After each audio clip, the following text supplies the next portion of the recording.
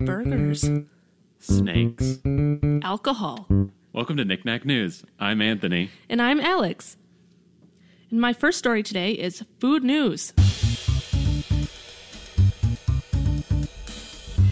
So, did you know that there's a startup restaurant in San Francisco that makes burgers from start to finish with a robot?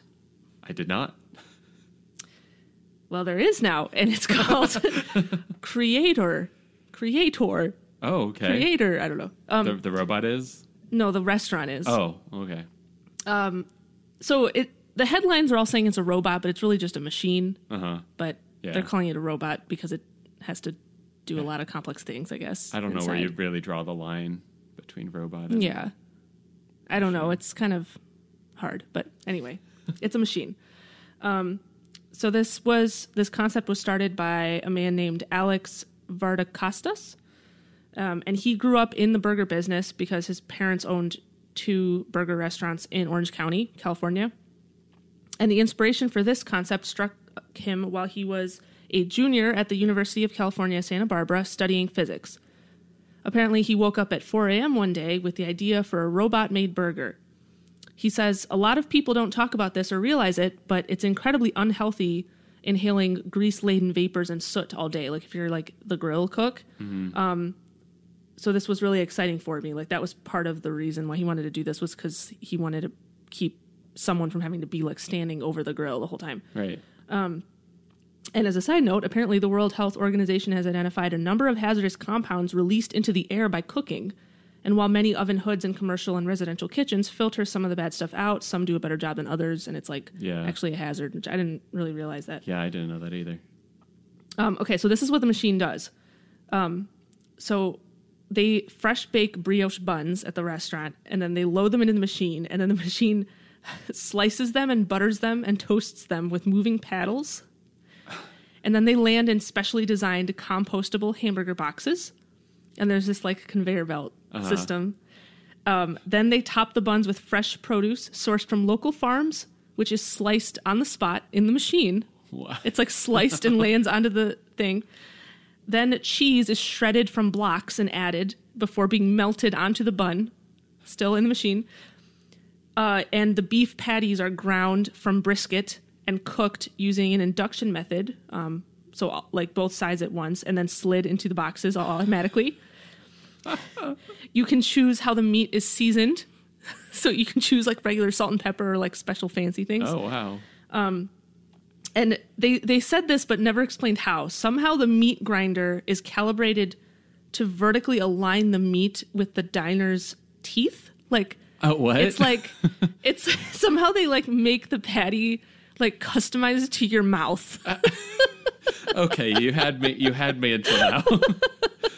What does that even mean? I don't even know, but multiple sources said this and then didn't explain anything about that. So I'm very curious, but I don't really know what that means. I've never had the thought while eating a burger. It's like, man, this doesn't feel like it's calibrated for my teeth. Yeah, it's supposed to like be calibrated for the best possible mouthfeel, like for you. I don't know. That's what it said. It was very bizarre, but so supposedly it does that. Sure. And then also any cooking fumes are automatically cleaned inside the machine so that it doesn't like emit any fumes. Yeah. So that's everything that it does. And it just pops out this like burger in a box, like all freshly made for you.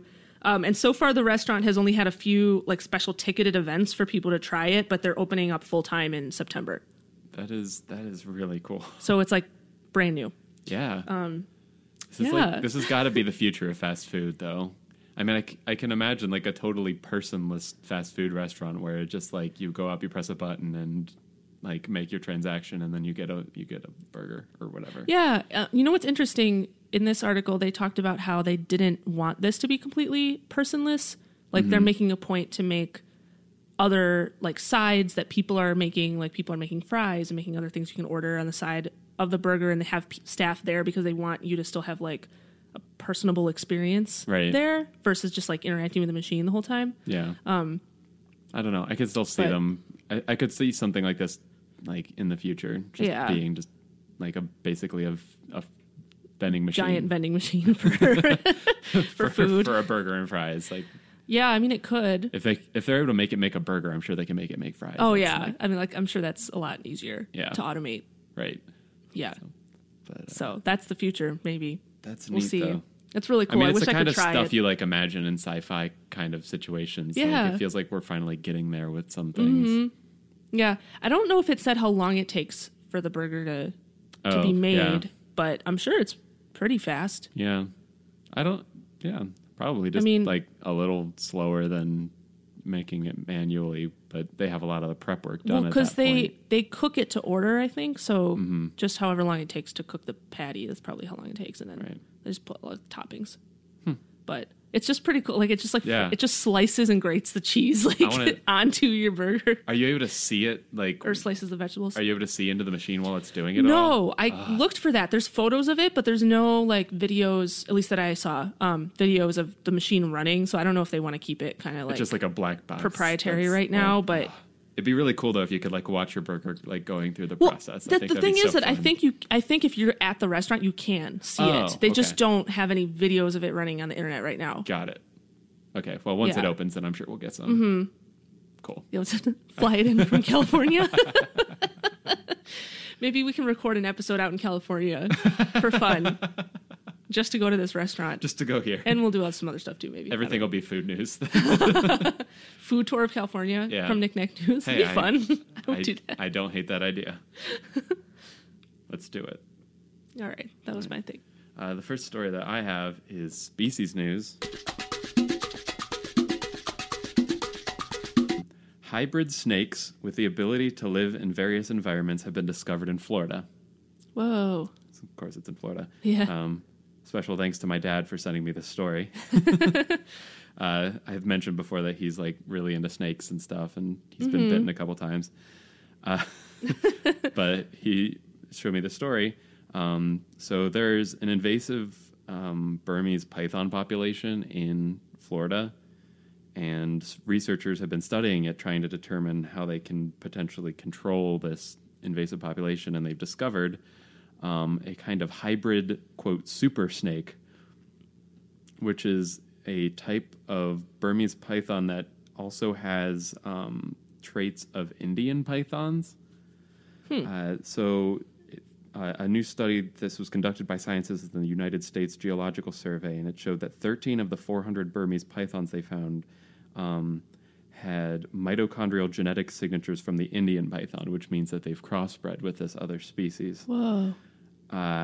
And they're worried that this hybrid snake has potential to thrive in new environments because it has traits of both of these. Because Burmese pythons typically live in the wetlands, but Indian pythons technically live on higher ground. Okay. So researchers are wondering, is it going to be able to pretty much thrive anywhere and just lead to an even worse explosion of these already invasive They're snakes? Evolving. Yes. Margaret.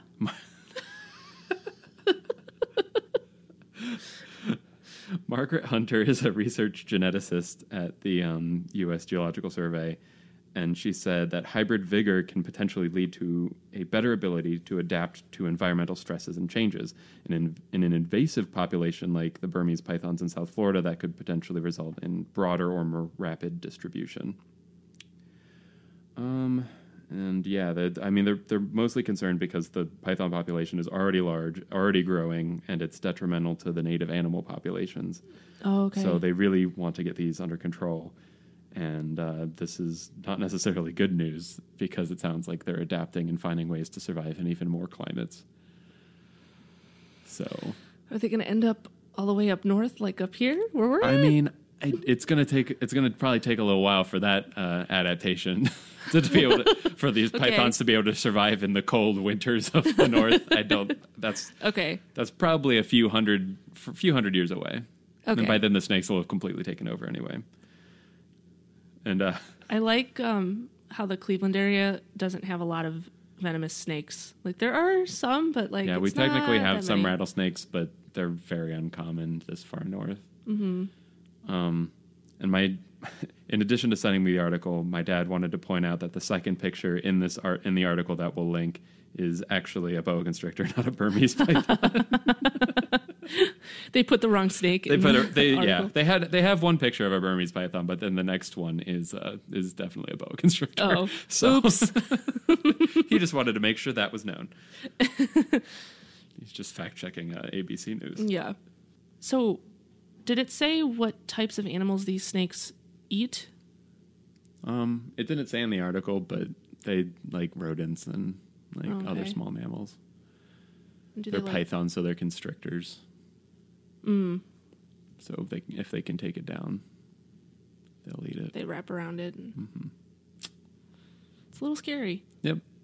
I mean, I don't think there's a documented case of them eating a person. So. Well, but they could, right? Yeah. Or are they not big enough? Do you think? I don't know. Like some really big snakes have like eaten deer and things, and we're not that much bigger than a deer. Well, like a little kid, it could attack a kid. Probably, yeah. Scary. Snakes are scary. I think they're cool. They're fascinating from a distance. It's kind of actually how I feel about spiders too. I mean, I'm arachnophobic, but like I like learning about them, but I just don't want to be near one or see it. That's fair. It's kind of like that a little bit for me. I respect them though. Yeah. My next story is a random local news story from the Huffington Post. And the headline is, Black Bear wanders into the hotel that inspired The Shining. And I'm pretty sure Anthony saw this. I definitely did. One of my friends actually said we should do this story. So last week, a black bear wandered into the lobby of the Stanley Hotel, located in the Rocky Mountains of Colorado and famous for inspiring Stephen King's horror story, The Shining. Mm-hmm. Have you seen The Shining? Parts of it. Okay. Not the whole thing. We should watch it sometime. It's good. It sounds scary. It is, but it's a good type of scary and has a good ending. Okay, maybe. I won't spoil it here in case our listeners haven't seen it. If you haven't seen The Shining at this point in your life, I think you've lost. You're probably gonna get it spoiled for you, or like you can't be mad at us for spoiling it if you haven't seen it at this point. Yeah, you're not allowed to be mad anymore. Well, I'm not gonna spoil it on purpose, just in case. I would recommend it if you haven't seen it. Okay, I haven't. So apparently the incident happened late at night when no guests were around, so no one was hurt or anything. But there was a member of the staff behind the front desk who was able to get a video of this bear wandering around the lobby, and it climbed up onto a table at one point and was just hanging out on this table. And then I don't know if it went on chairs or stuff. That part wasn't on the film, but yeah, there's a video of it getting on a table and then wandering around the lobby, and then apparently it just eventually wandered out the way it came in. And the hotel staff think it was able to unlatch one of the doors somehow to get into the building, but they aren't exactly sure what happened. And now they are working with the Colorado Parks and Wildlife organization to try to prevent this from happening again. Yeah. And that's basically it. But it's about a bear break-in, so we had to cover it. We had to cover it. And I don't know, just a side note, funny thing, because that hotel is sort of related to The Shining. There is a scene in there with a guy in a bear suit in that movie, which makes this kind of weirdly funny also. But yeah, it's kind of strange. Yeah.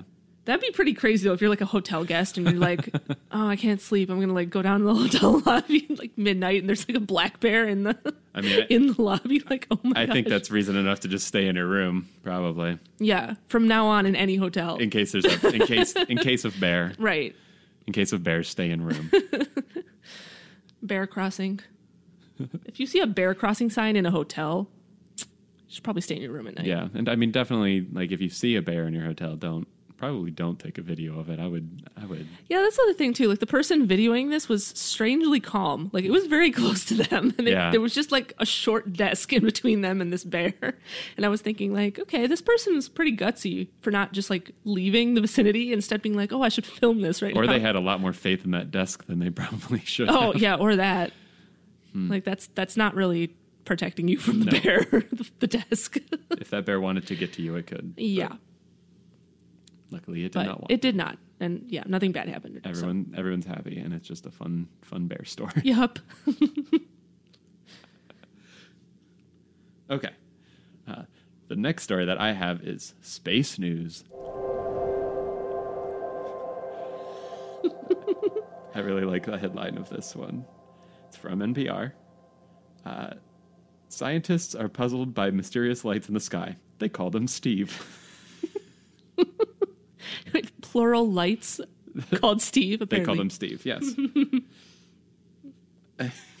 So there's this light in the sky over Canada at night, and it's confusing scientists. It looks like a white-purple ribbon. It's very hot, and it doesn't last very long, and they've decided to call it Steve. Okay. Steve is an acronym which stands for Strong Thermal Emission Velocity Enhancement, which it's a bit of a stretch to get to the name Steve, but fine. A little bit. Scientists don't know what's causing this atmospheric phenomenon. Apparently photographers have known about it for a while, but researchers have only recently learned about it. And I feel like it's not. I feel like that should be the other way around. Like when researchers have found out about it first, or like when a photographer have asked. I don't know. Yeah, that's strange. So they did some research, which was published in Geophysical Research Letters, and they have confirmed that it's not an aurora. So it's not like the other skylights that are known to be in that area. Okay. And an aurora is a phenomenon that causes parts of the sky at high latitudes to glow colors such as green, blue, and red. It has to do with electrons and protons from a region around the Earth called the magnetosphere. Or probably just magnetosphere. I don't know why I made it magneto. That sounds a lot cooler. Yeah, magnetosphere. Magnetosphere. Just full of the character Magneto just flying around in circles around the Earth. Yes, there's multiple of them. Yes, that's just endless. Science. That's just science.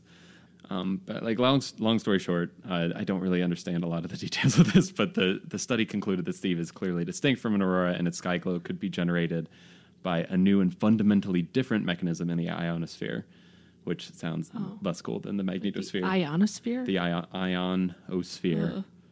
How many spheres are there on the Earth? Apparently, at least a lot. At least 2. One's full of magnets, one's full of ions, and a third still is full of atmos. It's dumb. Is there one full of stratos? I guess so. Is the stratosphere a thing? I thought it was. I have no idea. Now I'm confused. I don't know.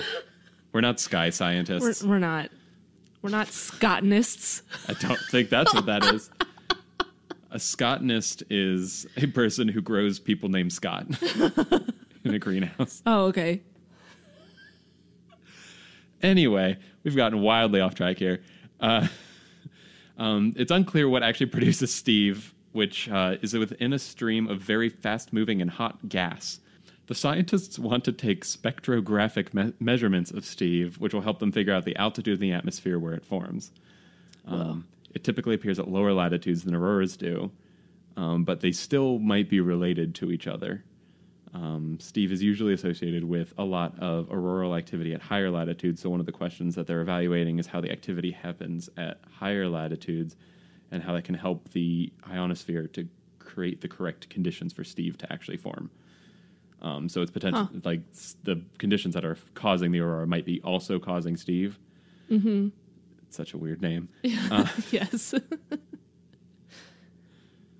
Yeah, the scientific community first learned about Steve when a NASA scientist was chatting in 2016 with a group of amateur photographers called the Alberta Aurora Chasers, who had been referring to it as a proton arc, which the scientists said was not really an accurate description. So instead they called it Steve. So they called it Steve instead? Sure. I know you're calling this a proton arc, but that's really not great. We need to come up with an acronym that everyone will understand. Steve. Steve, perfect. Is the proposal. First one that came to mind. It's the first one we're going to go with. Yeah. That guy's name's Steve. Wow, so that's that's really interesting that it maybe the reason that it's taken so long for them to realize it's a different thing is they just thought it was part of the aurora and like they didn't think maybe it was a different thing. Still, though, you would think researchers of anyone would like see that and be like, know. That looks different. Yeah. Versus like, I don't know. You would think that. Nothing against the photographer community, but I kind of would expect scientists to notice something like that. Yeah. Well, because there's so many people that are studying space and the aurora, I'm assuming. So wouldn't they see that? Strange. Steve. Well, it said it could do it at lower latitudes, I heard, so. Yeah. Maybe it'll come all the way to Ohio. That's true. I mean, apparently we've had the Aurora show up before in this area. I've never seen it. I've never seen it either. And I think we have a lot of light pollution that makes it difficult even when it does show up. Oh. Who knows? Maybe we'll see Steve. We can say hi, Steve. Yeah. We can point up at the sky. Hi, Steve. Steve. That'd be fun.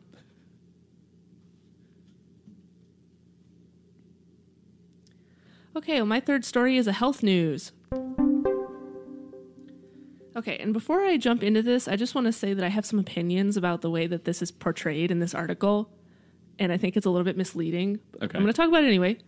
So the headline is, "No alcohol safe to drink. Study confirms." I saw this article, and we had another one not that long ago that it was not safe to not drink alcohol. Right. Did you read the article, or did you just look at the headline? I think I skimmed it.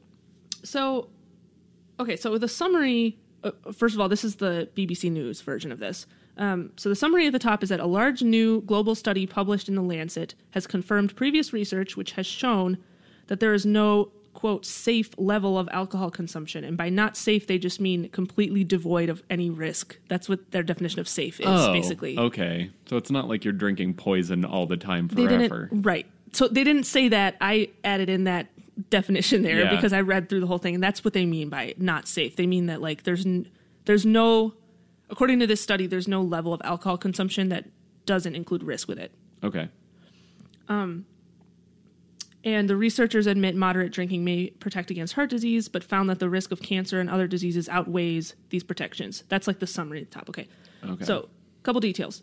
The study looked at 15 to 95-year-olds globally from like all different parts of the world and compared people who did not drink at all with those who had one drink a day.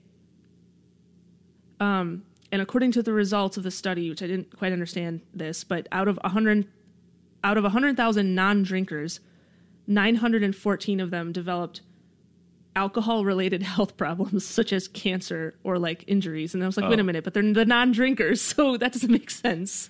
I think what they're saying is they were looking at like these things that are known to be caused by alcohol, and they looked at how many people per 100,000 people would have that if you didn't drink.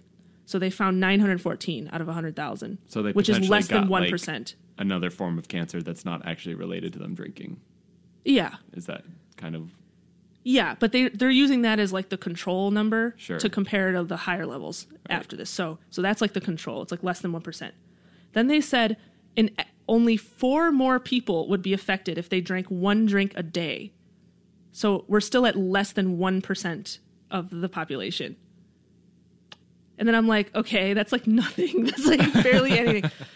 And then it says for people who had 2 drinks every day, 63 more developed a condition within a year or something of like when they were measuring this. Okay. And then those that consumed 5 drinks a day, there was an increase of 338 people. So then we're now at like about 1,200 people per 100,000 that developed some type of health problem. So that seems a little more statistically significant, but like also still surprisingly low.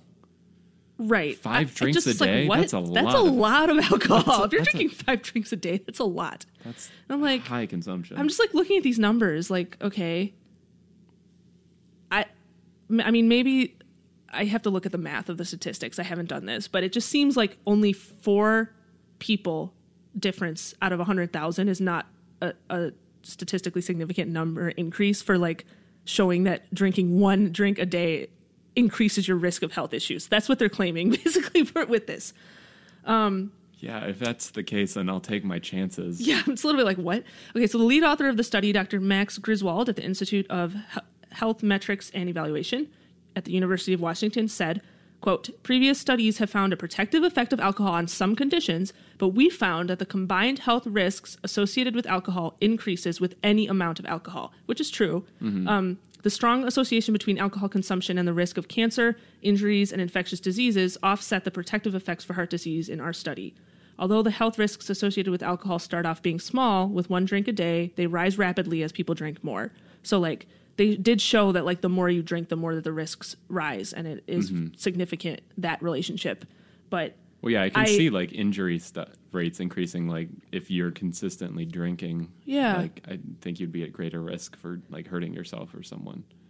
Yeah, and I guess I haven't looked at this literature, but they found a correlation with like certain types of cancer with if you drink a lot too. But I just don't agree with the assertion of the headline, which is "No alcohol safe to drink." Right. Study confirms. It's just like so misleading. Very misleading. I just want to say that I have strong feelings about that. I think that's a misleading title. Yeah. And I don't like when things are misleading. So hopefully I've portrayed what actually the study was. So I still think that if you drink sometimes, like even like the lowest group here was like a drink a day. That's like 7 drinks a week. I mean, that's still kind of a lot. Like if you drink like, I don't know, 4 drinks a week, that's even less than what the lowest group was in this study. So like, it seems that there's not a huge, like, yes, you're going to have slightly more risk, but it's not super significant. Yeah. So don't just like stop drinking alcohol because because of the headlines like this. That's all I'm saying. This episode brought to you by alcohol. I'm not sponsored by the alcohol companies. I just don't like misleading titles about science. Yeah. But yeah, so that's all over the news, this study. So interesting. Yeah. Thank you for clarifying it. No problem. Speaking of science, I have another science news. Yay.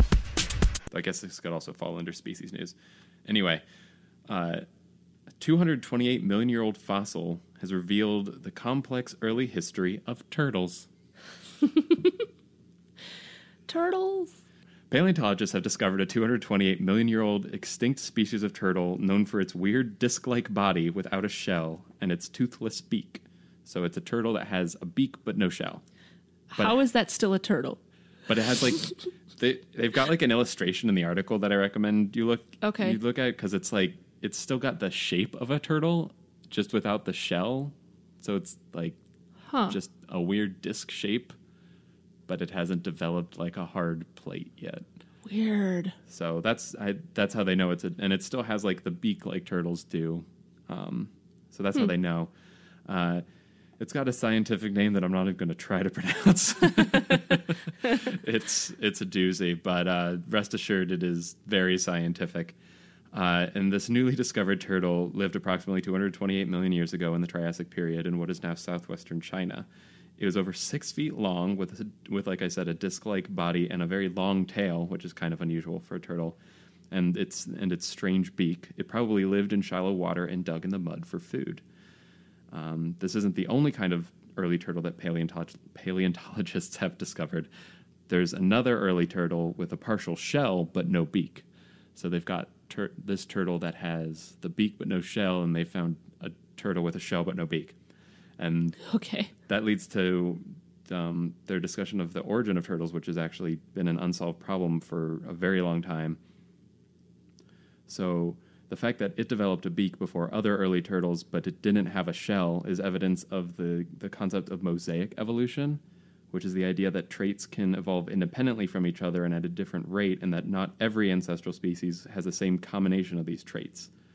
So modern turtles have both the beak and the shell, but the path of evolution that it took wasn't like a straight line. It didn't necessarily get the beak and then the shell, and then like it was all cool. Instead, some turtle relatives got the shells, some got beaks, and eventually the genetic mutations that created those traits occurred within the same animal. So, or they breeded together. Or they bred together. So that's one way that mutation could manifest itself in different animals. So cool. It's just kind of neat because their different traits developed separately and then suddenly merged to form what we know as a turtle now. That's very cool. And another mystery that this turtle has managed to solve involves its skull. For years, paleontologists weren't sure if turtle ancestors were part of the same reptile group as modern lizards and snakes, which are known as diapsids, because early in their evolution they had 2 holes in the sides of their skulls. And there's another earlier form of reptile called an anapsid, which didn't have these openings. But the skull of this species shows signs that it was a diapsid, which confirms that it's related to the more advanced modern diapsids as opposed to these early anapsid reptiles. So the scientists seemed very pleased with that in the article. He said, yes, it's a closed case now. It's something we can confidently say is true. So awesome. Now we know all about how turtles have evolved. I didn't realize that was like a missing Yeah, I didn't know there was a missing turtle link. Yeah. But it turns out there was. And cool. We've found it. That's great. Go science. Woo, science. Yay, paleontology. Yeah, I really want to see, like, I wish I could see a live version of one of these. A turtle with a beak, but no shell and a really long tail. Like, that would look really strange. That would look really weird. Like a flattened lizard. Yes. It would look like a lizard that was smushed into a circle, but still walking, like almost like a cartoon. And also has a beak for some reason. Yeah. When, like, cartoons, like, get, like, smashed by something and then they're, like, walking around and they're, like, a disc. That's what I'm imagining. Yep. I can picture Wile E. Coyote. It looked Yeah. Guess what? What? It's time for breaking news. The part of the show where Anthony and I look up news stories that just happened today and read them to you on the fly. But I should say, today, we're recording earlier than normal because of some scheduling things. So it's Sunday, and by the time you hear this, these news stories might be not breaking anymore. But we're just letting you know that ahead of time. So just keep that in mind. All right, you ready? Yes. Okay, go.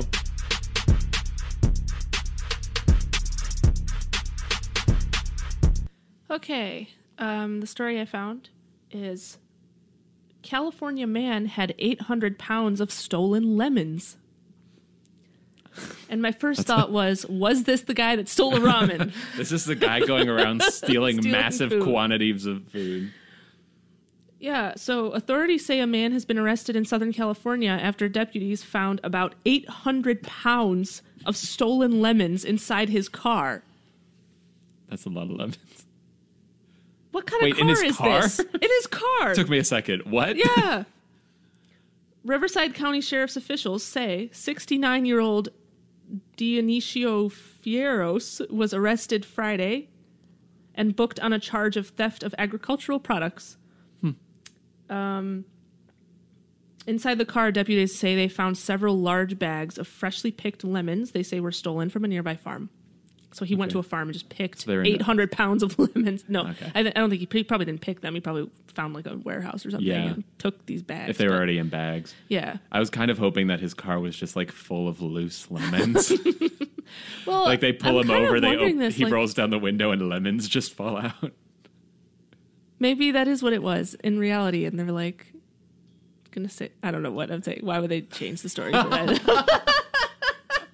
Well, I just don't know how you fit 800 pounds of lemons in a car, unless it's like maybe an Escalade. But then if you have that, why are you stealing lemons?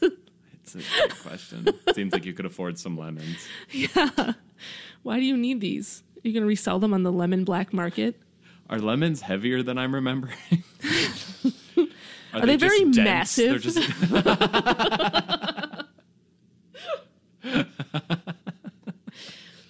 All right.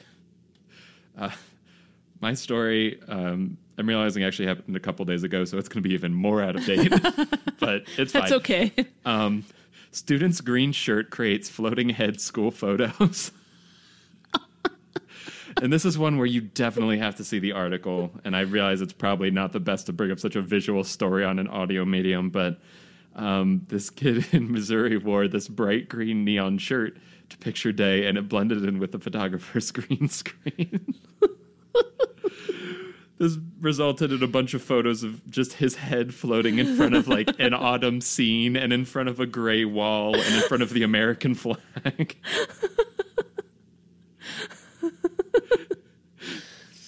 That's awesome.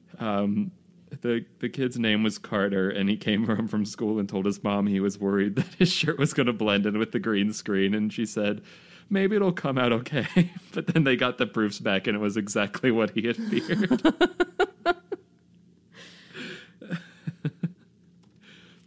I'm looking up the photos now so I can see them. The studio that took the photos says that the proofs don't go through a human proofing process. It's all automated, so they wouldn't have had a chance to catch this before sending it out to the family. But this is not the first time this has happened, and they're able to fix the photos before actually giving them to them. But yeah, I think you have to. The one with the flag is my favorite. The flag is very good. It looks like someone like tore a hole in the flag and he just popped his head out of it and took a photo.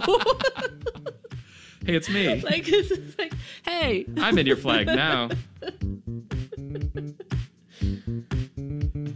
So, yeah, it's short Very but funny. sweet.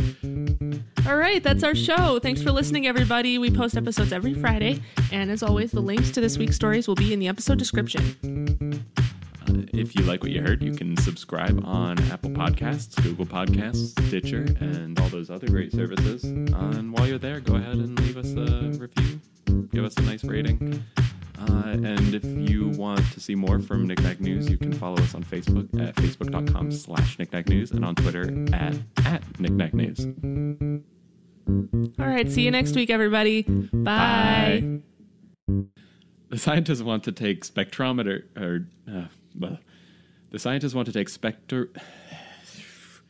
scientists want to take What's the word? spectrographic. Oh.